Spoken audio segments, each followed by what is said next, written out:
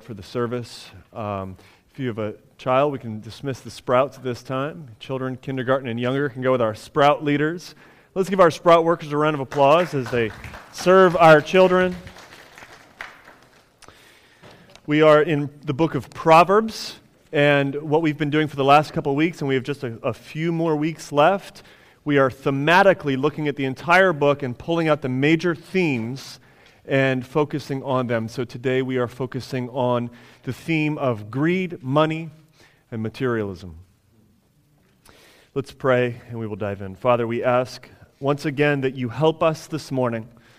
Help us to understand your word, these truths that are have the through the working of your Holy Spirit, the potential of destroying our flesh and rebuilding us in a very beautiful fashion.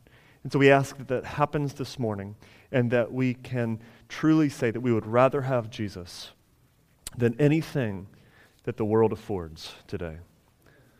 It's in Jesus' name we pray. Amen. Greed is good.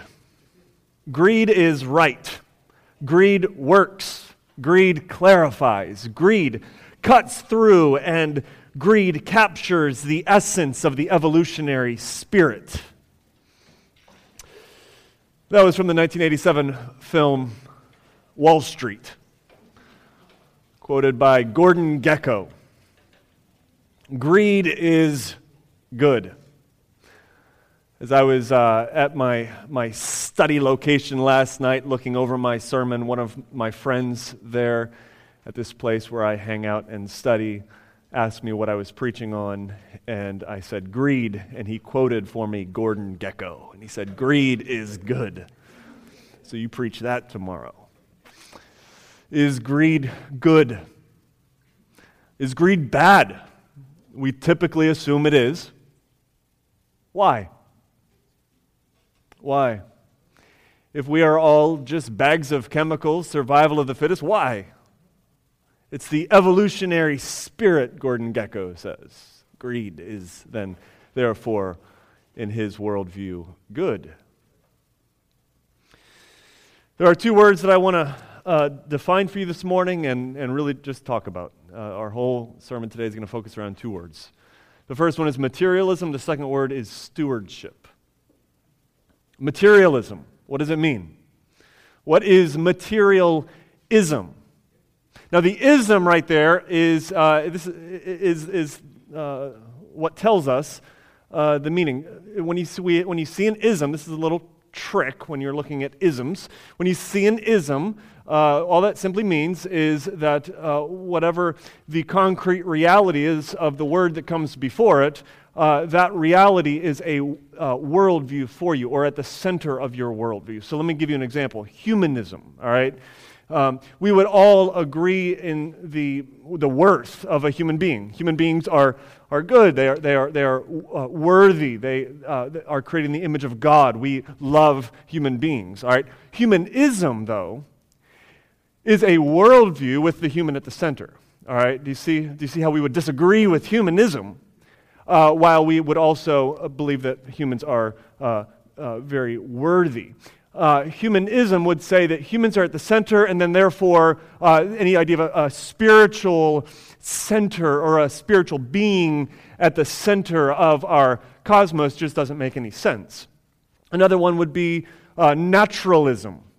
We all believe in nature. We all believe that there are natural causes for many things. Naturalism, though, all right, ism, remember, is a worldview which basically says that everything that exists has a natural cause behind it. So any kind of like spiritual explanation for anything that exists would be seen as absurd in the naturalistic worldview. All right? Make sense? So what is then materialism? Materialism. Materialism, in philosophy, it's the idea that only material things exist. In popular worldview, materialism is the idea that the material is what matters most. The things that we can acquire, the material things that we can sort of accumulate for ourselves is what matters most, and so that therefore the material things that we can gather are actually more important than any kind of spiritual reality. So materialism places the gathering and acquiring and having of material things at the center of our worldview, meaning the way that we see the world, the way that we make sense of the world. So the world makes sense when we have a lot of material stuff, materialism. Everybody tracking? All right, stewardship. Everybody say stewardship. The idea of being a steward, all right? Now, I don't mean the name Stewart. Some of you are thinking, I don't want to be Stewart. I like my name. Not the idea, steward, all right? Steward it's not a word that we typically use anymore, but the concept we know well. Let me explain to you what a steward is or what stewardship is. If you were to say, Joel, I got this new job and the bus line doesn't go there and I don't have a vehicle, I don't have any way to get to my place of employment, can you give me some suggestions? And I were to say, hey, I have an extra car that we're not using. Why don't you just use my car for a year and save up money and then purchase your own car? Now, I don't have an extra car, okay? So if that's your situation and you were going to test me on my generosity, I would if I could, but I don't have an extra car for you. But my point is this. Over this year now, let's say that you do have my car, you're using it as if it's your own, right? You're parking it in front of your house, you're driving, you're filling it up, you better be filling it up, you're using it as if it's your own car, but at the end of the year, you are returning it to the owner, all right? Now, a good steward would return the car in good shape, all right? So if you borrow my car and you bring it back to me and it's all scratched up and dented up and the windshield's cracked and it's dirty, like you've got lollipop sticks stuck to the driver's seat, you have not been a good steward of my car. However, if you bring me the car back and it's shiny and it's waxed, it's clean, it's been vacuumed, it smells nice, you replace the bumper, which my car bumper needs to be replaced. So if anybody wants to borrow my car and be a good steward, you are welcome to do so. That's a good steward, all right? So you've had my car in your possession, but you knew that you weren't really the owner, that you were at one point going to return to the owner, and so you are a good steward of the car. Does that make sense? So Dawn babysat our children last night, and she was a good steward of our children. When I came home, they were doing little things and cleaning their room. What a great steward of my children. Well, materialism versus stewardship. Now, what does this have to do with greed? Well, our lifestyle indicates our worldview. And the let me back up. The worldview of materialism leads us to the lifestyle of greed. Whereas a worldview which is biblical, we could call it biblicism if you would, or a biblical worldview defined by how the Bible sees reality, a worldview based on the Scriptures leads us not to a lifestyle of greed, but it leads us to a lifestyle of stewardship, seeing that all things that we have belong not to us but to God, and we are going to be a good steward. So, what is the problem with greed? Is greed good? All right, Gordon Gekko. 5 problems with materialism. Let me hit this. I want to give you the problem with materialism. I want to talk about the value of stewardship, and then finally, I'm just going to give you 2 marks of what a changed life looks like. So, 5 problems with materialism. Turn to chapter 13 in Proverbs, verse 11. The first problem with materialism is this: the materialist needs wealth now.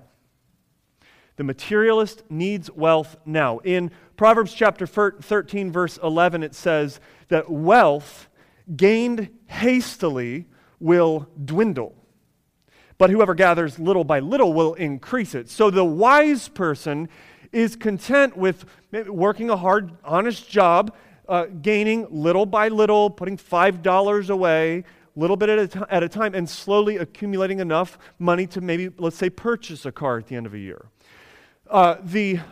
The materialist says, little by little, not good enough, waiting for the car that I want to purchase, waiting to save up for this purchase, not good enough. I need my wealth now.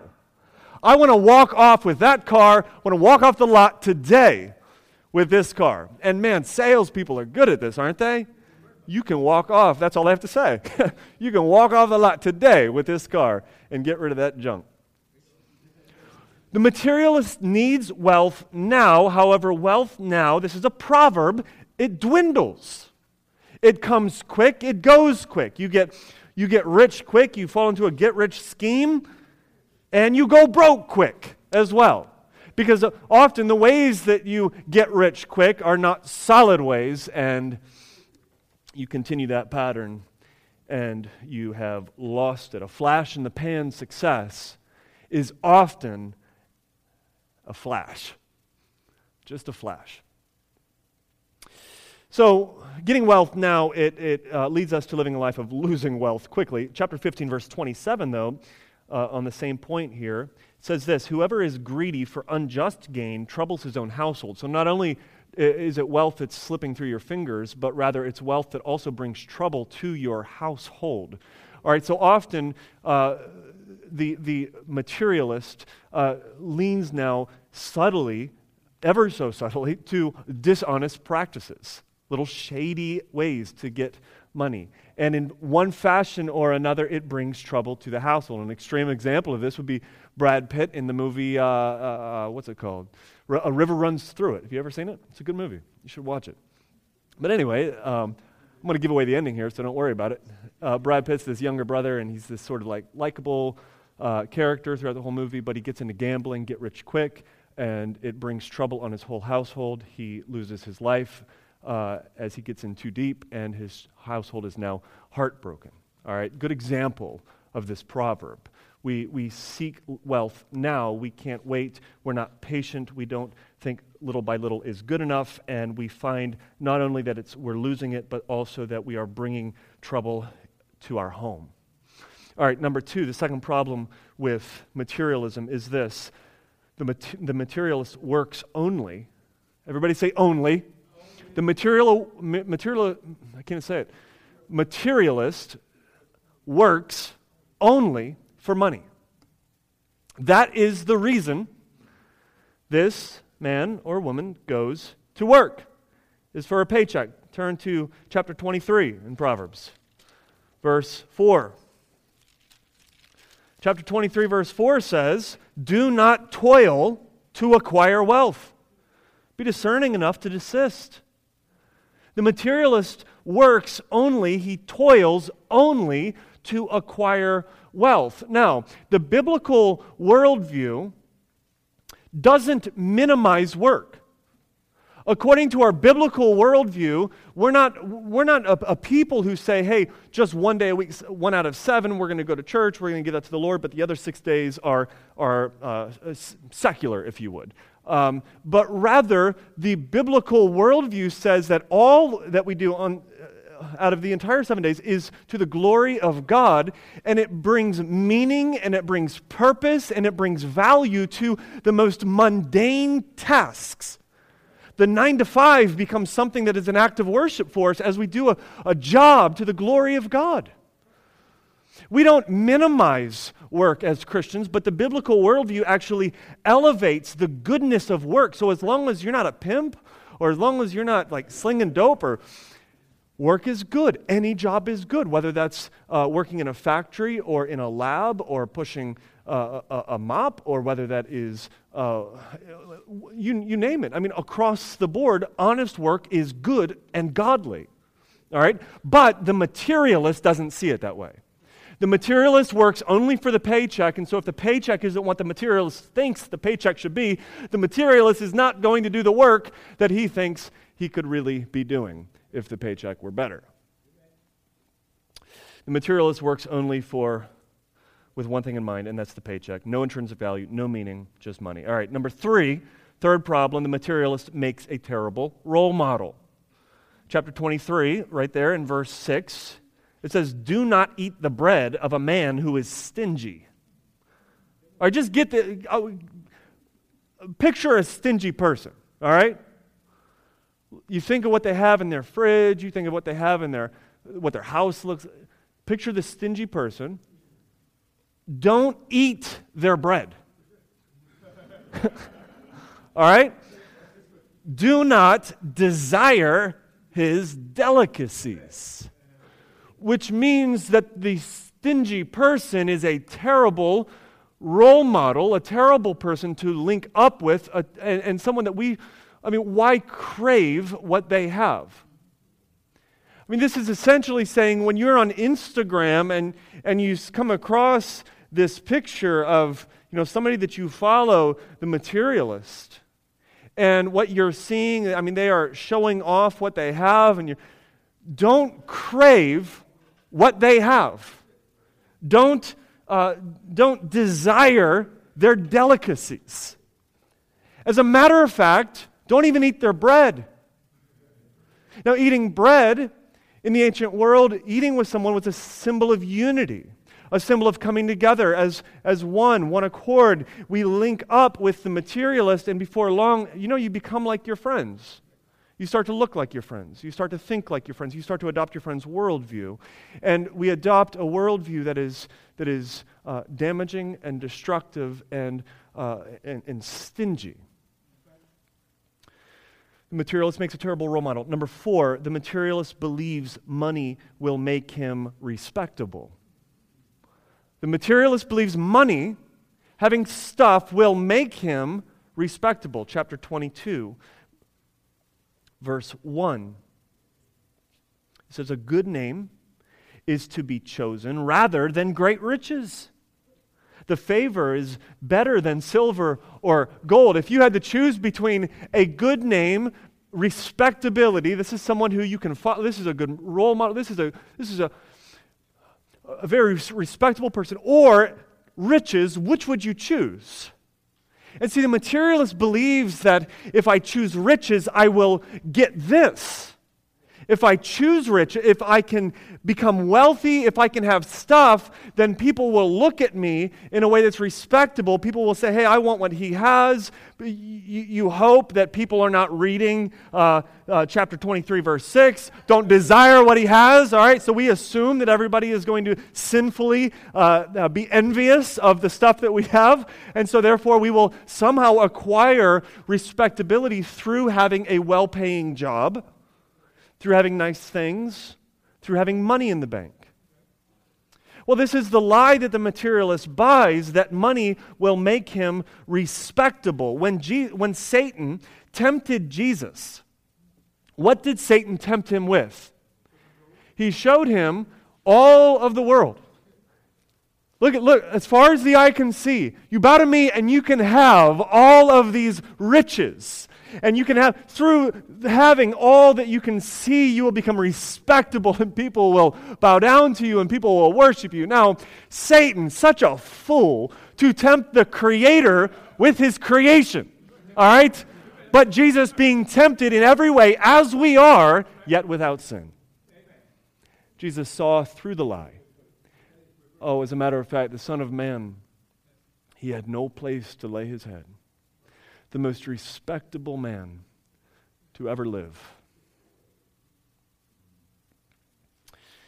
The materialist believes, however, that just having money, having stuff will make him respectable. Tertullian, he was a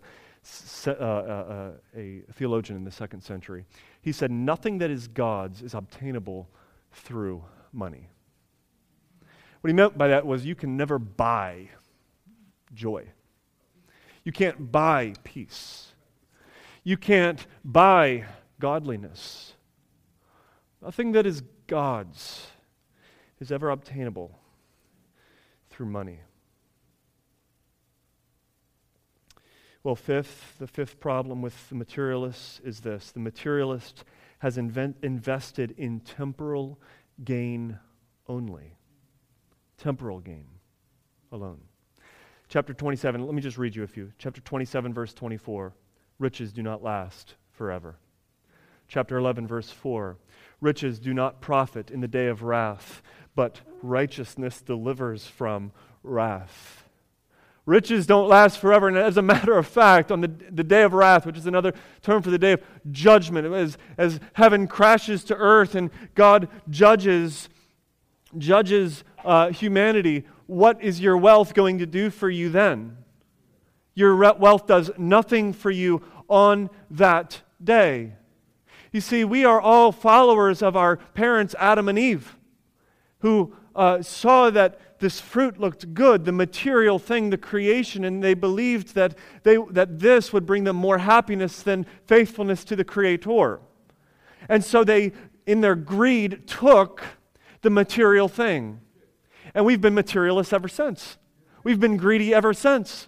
Now listen, one day, all right, Christ is coming back. The invisible will be made visible. The kingdom of God will come to earth, and we can now then in that day touch it and see it and feel it. It says that the streets in that day will be made of gold. All right, this doesn't mean that we're all like blinged out, but what it means is that the most precious material that we have today will just be something that we walk on there.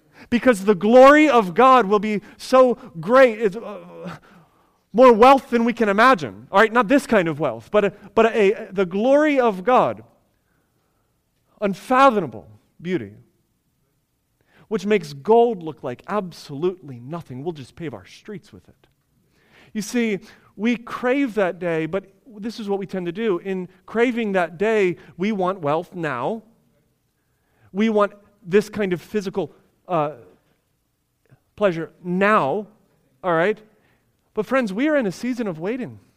The kingdom of God today is invisible, not visible. We cannot see it. We cannot find it. We can't say there it is or it's over there.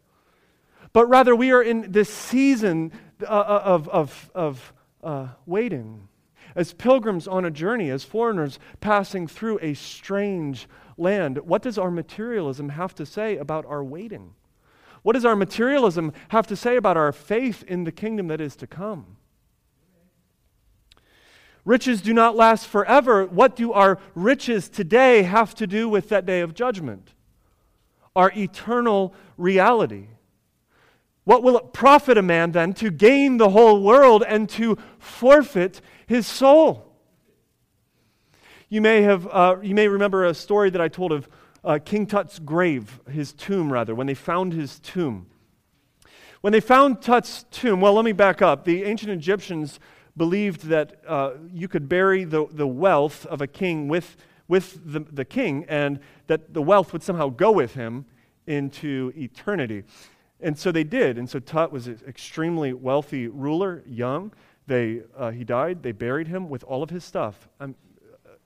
Gold, gems, jewelry, pillars, all sorts, bowls, gold bowls, everything that you can imagine that may have been in his palace was placed into his tomb with him. When they found Tut's tomb, his body had been disintegrated. Guess what they found? All of his stuff. It was still there. I wonder what Tut thinks about this. It was still there. And it's a great treasure today. Imagine someone's envious of it. If I had that stuff, then I would be happy. Oh, to have all of the riches of the world and then to stand before God naked with nothing, to be judged. Chapter 11, verse 28, whoever trusts in riches will fall. Whoever trusts in their riches will fall. But the righteous will thrive like the green leaf. What does it mean that the righteous will thrive? Well, the prosperity teachers would tell you that by his stripes you are physically healed. The prosperity teachers would say by Jesus' stripes he physically hooks you up. He gives you a lot of temporal riches. All right, so good news of Jesus Christ, he's come into this world, and the good news is that you are going to temporarily get hooked up. All right? This is a perverse theology. If the good news of Jesus was that He heals you physically alone, all right, he takes away your cancer, He grows a limb for you, okay? A temporal blessing. If that's the good news of Jesus, then He is a poor Savior. If the gospel is a temporal riches that are given to you, and then you stand before God one day, and you have all of these temporal riches that you left behind, that is a poor gospel. No, the gospel of Christ is a gospel that says, by His stripes you are eternally healed. You're healed of your sin, not of your physical bodies, but of your spiritual decay. And that you are blessed eternally, not just temporally. The righteous, he says, will thrive like a green leaf. But wait, who are the righteous? Who are the righteous? Now this leads us to the cross. We can't talk about those who are righteous without talking about how we become righteous, how we are declared righteous. Who are the righteous? You see, at the end of the day, this is not the rich versus the poor. This really isn't about having money versus not having money.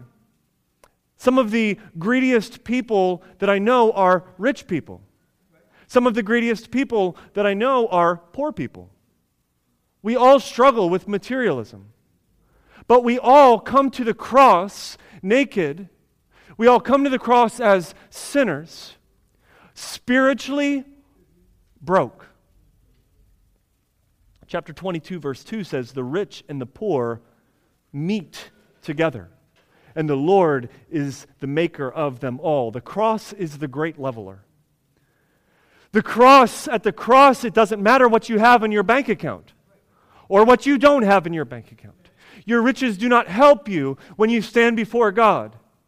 But we come to the cross recognizing that forget our physical bank accounts, our spiritual bank accounts are bankrupt. There's nothing in them.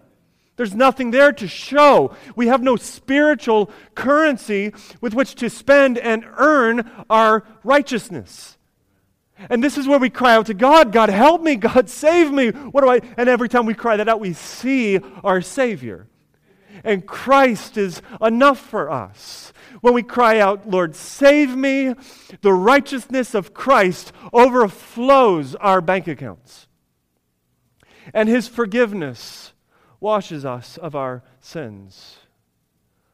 Those who are righteous in Christ will thrive, not merely temporal thriving, but an eternal thriving on that day. If Jesus bought us with His blood, then who owns us? Jesus. And if Jesus owns you, then who owns your stuff? Jesus. So now let's talk about stewardship. The value of stewardship.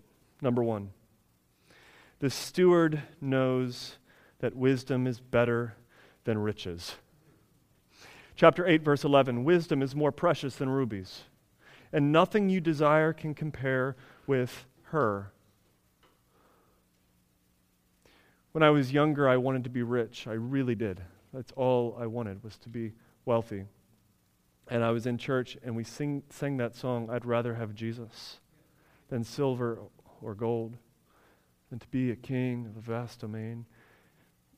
And God changed my mind. I thought to myself, I would rather have Jesus than all that the world affords today. The steward has the worldview which says the wisdom of God is far better than riches, than anything that we can have. The wisdom of God, through the wisdom of God, God created the world. That Word became flesh and dwelt among us.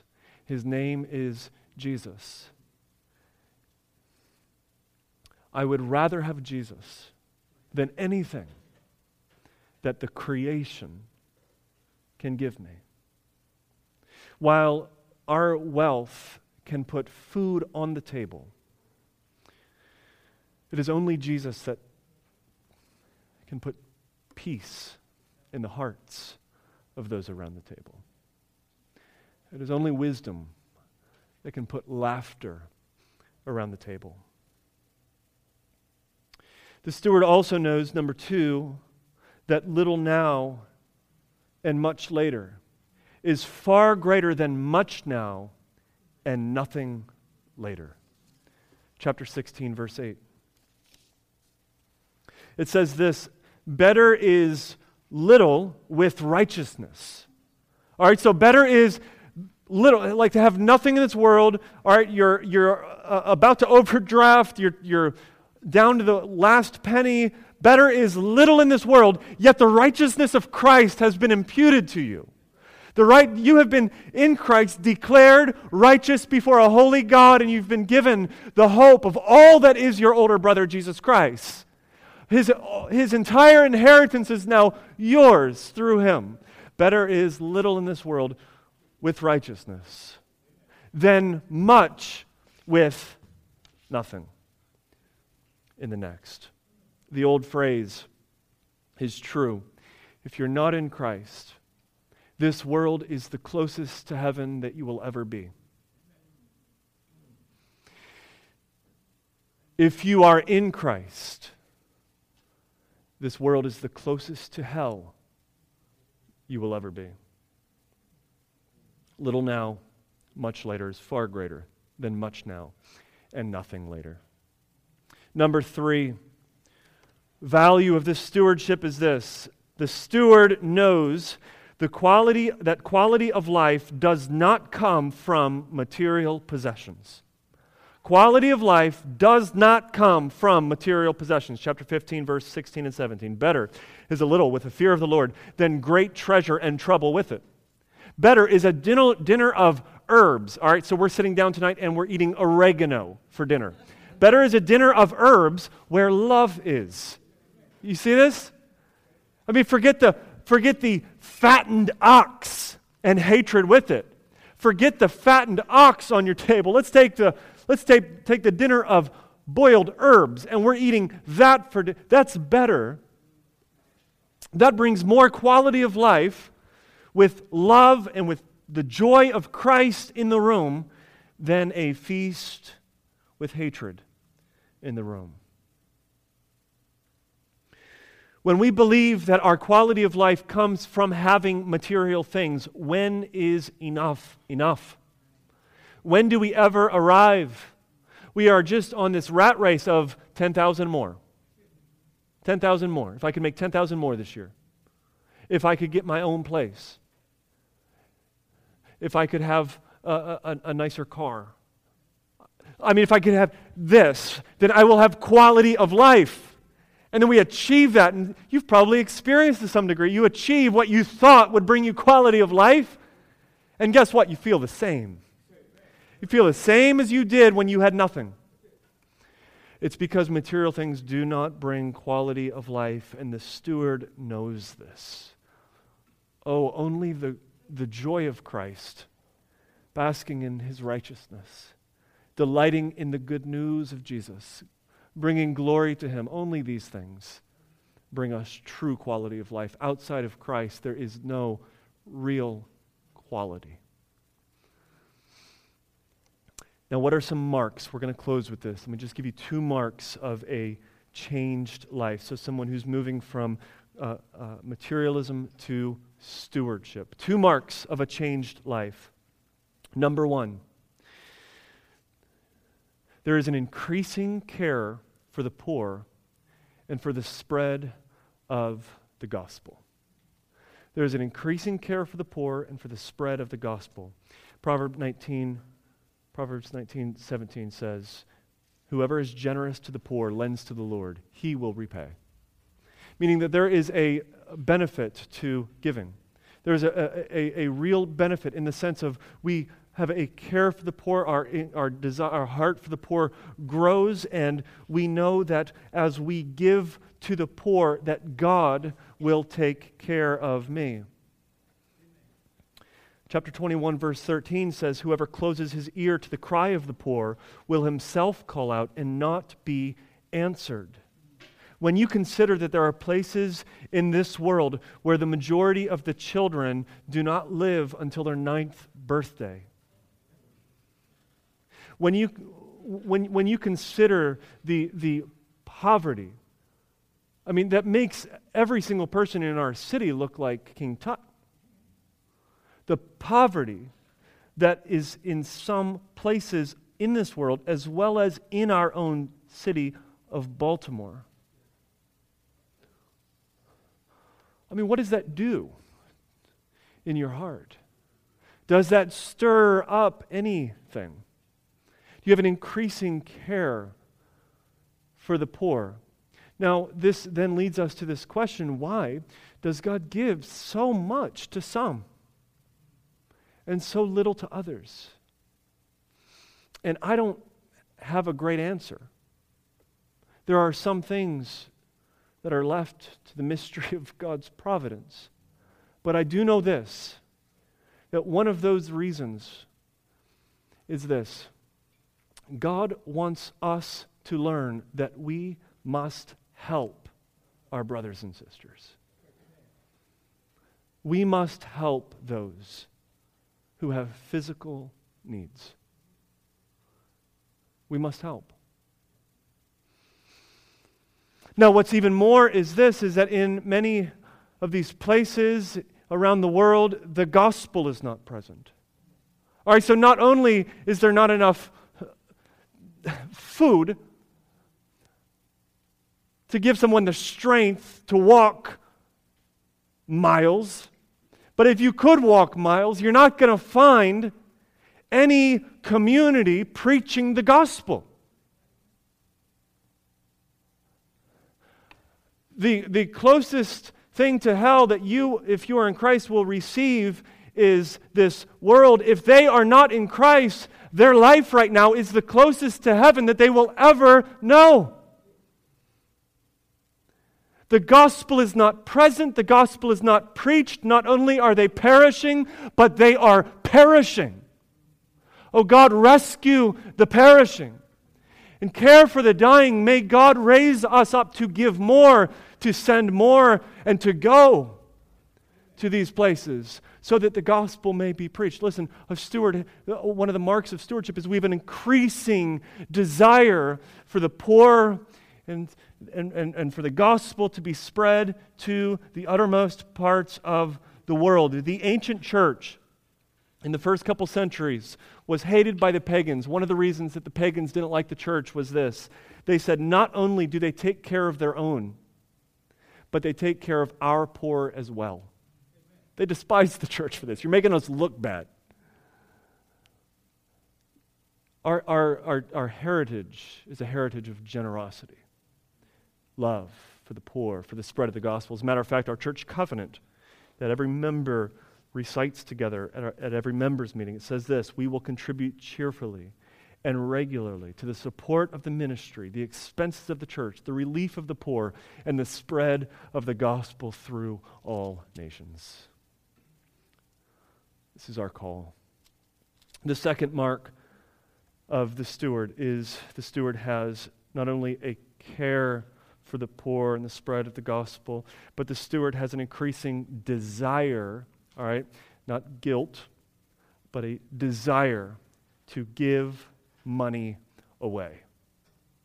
Chapter 11, verse 24 says that one gives freely and grows richer, another withholds and suffers want. Now remember, this is a proverb, this isn't a promise, this isn't saying that if you give, you will grow richer, all right?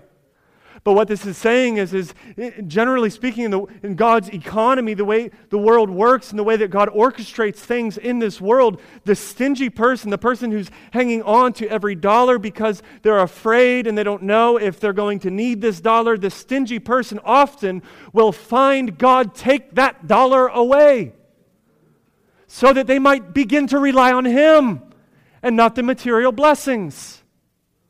But the one who gives freely is often given more so that that person can give more freely.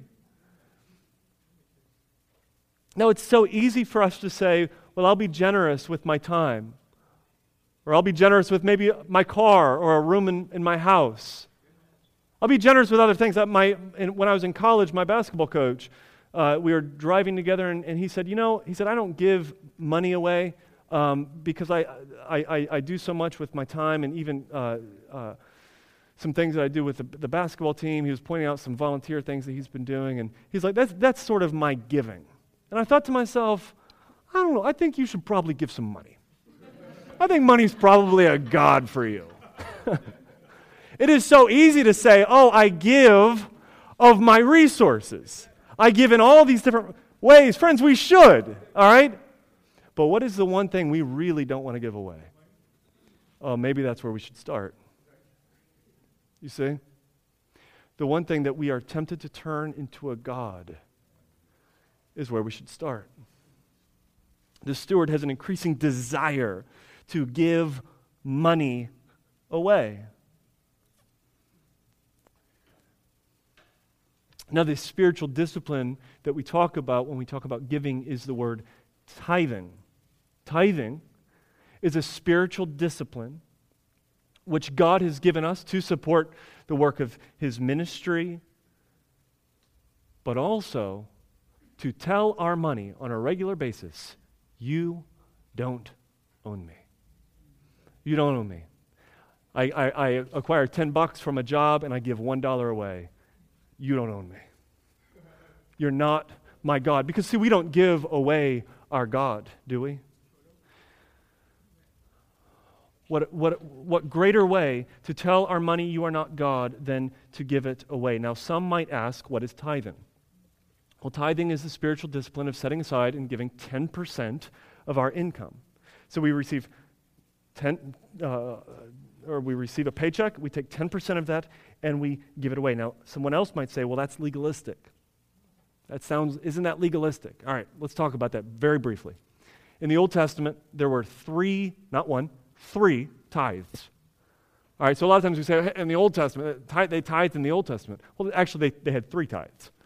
All right, one tithe only happened once every 3 years, and so that meant that on average they were giving away 23% of their income every year. And you say, well, in the New Testament, aren't we supposed to give voluntarily and freely and joyfully? The answer is yes, amen, and yes. Just as we should attend church, voluntarily, freely, and joyfully. Meaning nobody's going to lock you up if you don't come to church. Nobody's going to lock you up if you don't give. But because we are to give, or let's go with attend church voluntarily, freely, and joyfully, does that mean, well, hey, good excuse to not go? If we are to give generously, to tithe, and we're to do it voluntarily and freely and joyfully, is that an excuse to say, well, I feel a little, I'm not going to be very joyful about this. All right, so therefore, God wouldn't want me to. All right? So instead of tithing, I'm tipping God today. It's just a little, which that's kind of what we do actually, isn't it? Based on God's service, we tip Him. God doesn't want us to tip Him based on His service, as we would a waiter.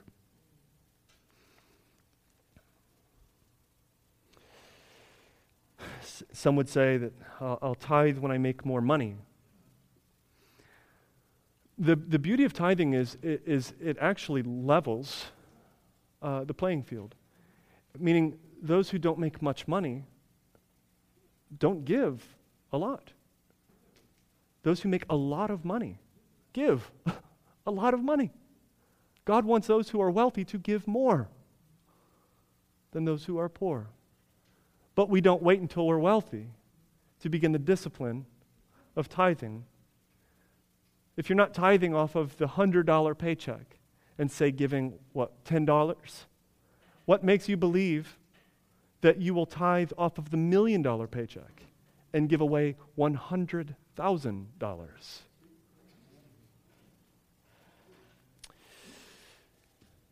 Now, let me just be clear.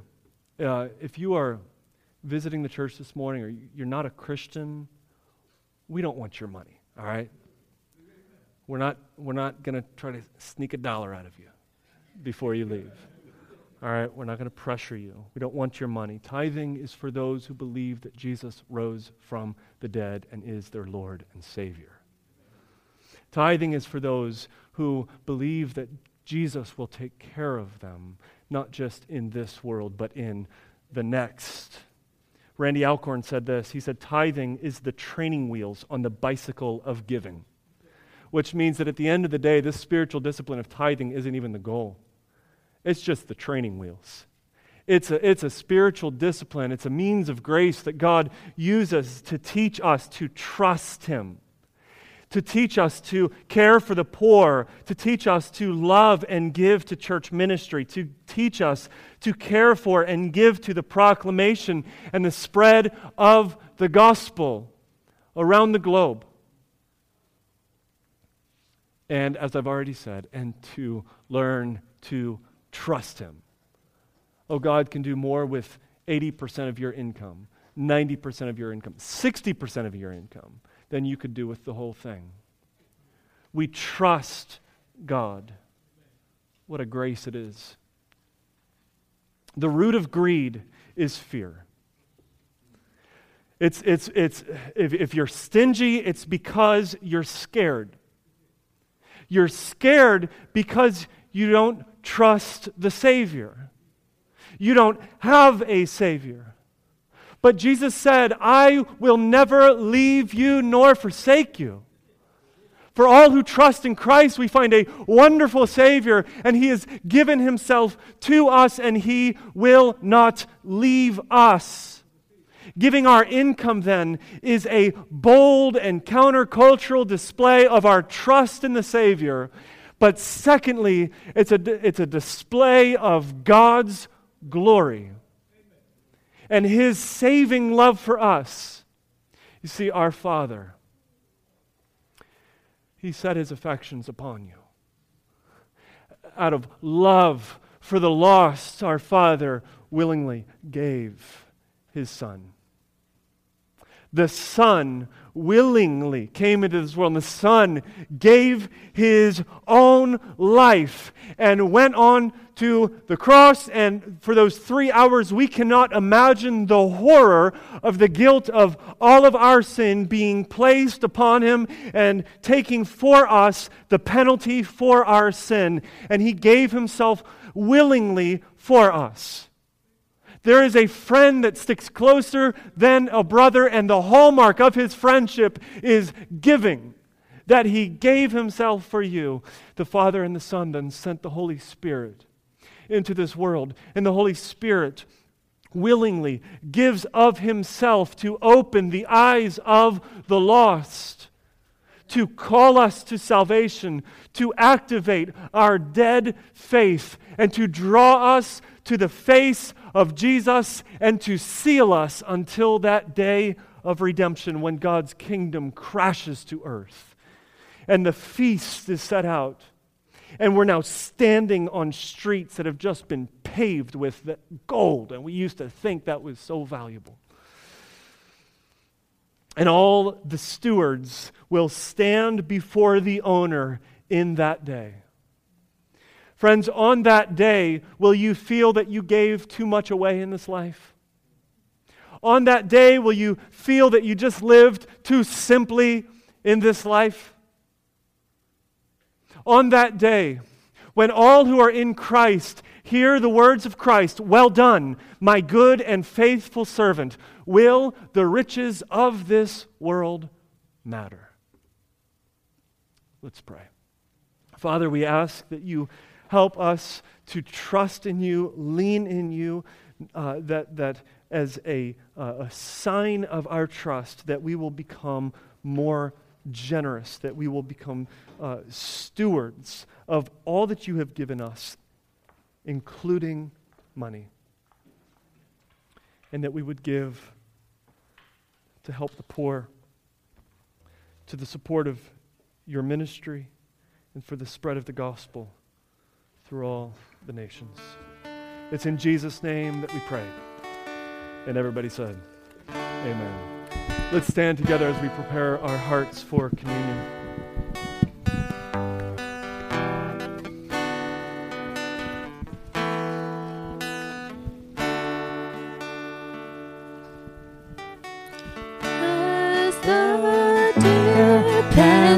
For the waters, so my soul thirsts after you. You alone are my heart's desire, and I long to worship you. You strength, my shield, to you alone make my spirit yield. You alone are my heart's desire, and I long to worship you.